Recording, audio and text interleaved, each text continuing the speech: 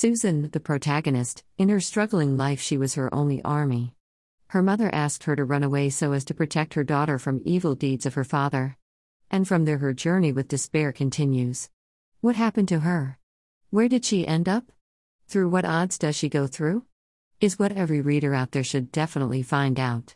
I felt like I was traveling with Susan through the pain and humiliation she had gone through in her work life and the sorrow she witnessed along her journey from Erbil to Latakia and the little kindness she received from some of her fellow refugees who were all traveling with her at back of the bongo truck through Badia Desert. My favorite characters are Haya and Farah, who were brave enough to stand up for someone else without expecting anything in return.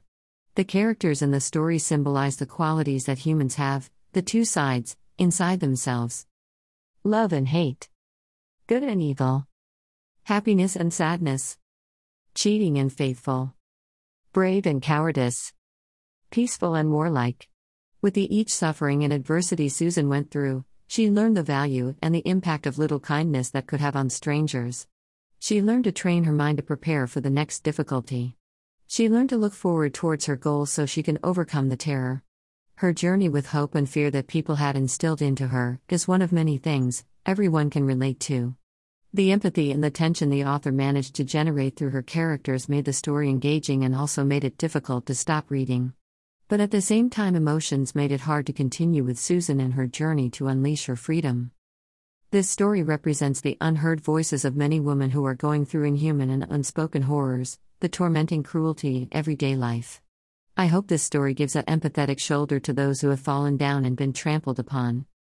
As Susan sheds light on the dreams for her freedom that were crushed by the darkness of ignorant and stupid men. Hope became cell in her body as she fought the odds. Susan's thoughts for the innocent children who were struggling with her for just being born in wrong part of the world showed the gentleness of her heart and kindness of her mind. Almost every woman in the story responded with their heart as in the real world. A lullaby in the desert reminds us that our duty is to fight by becoming the voice for the weak. Thanks for Mojgan Azar for letting the truth to be spilled by.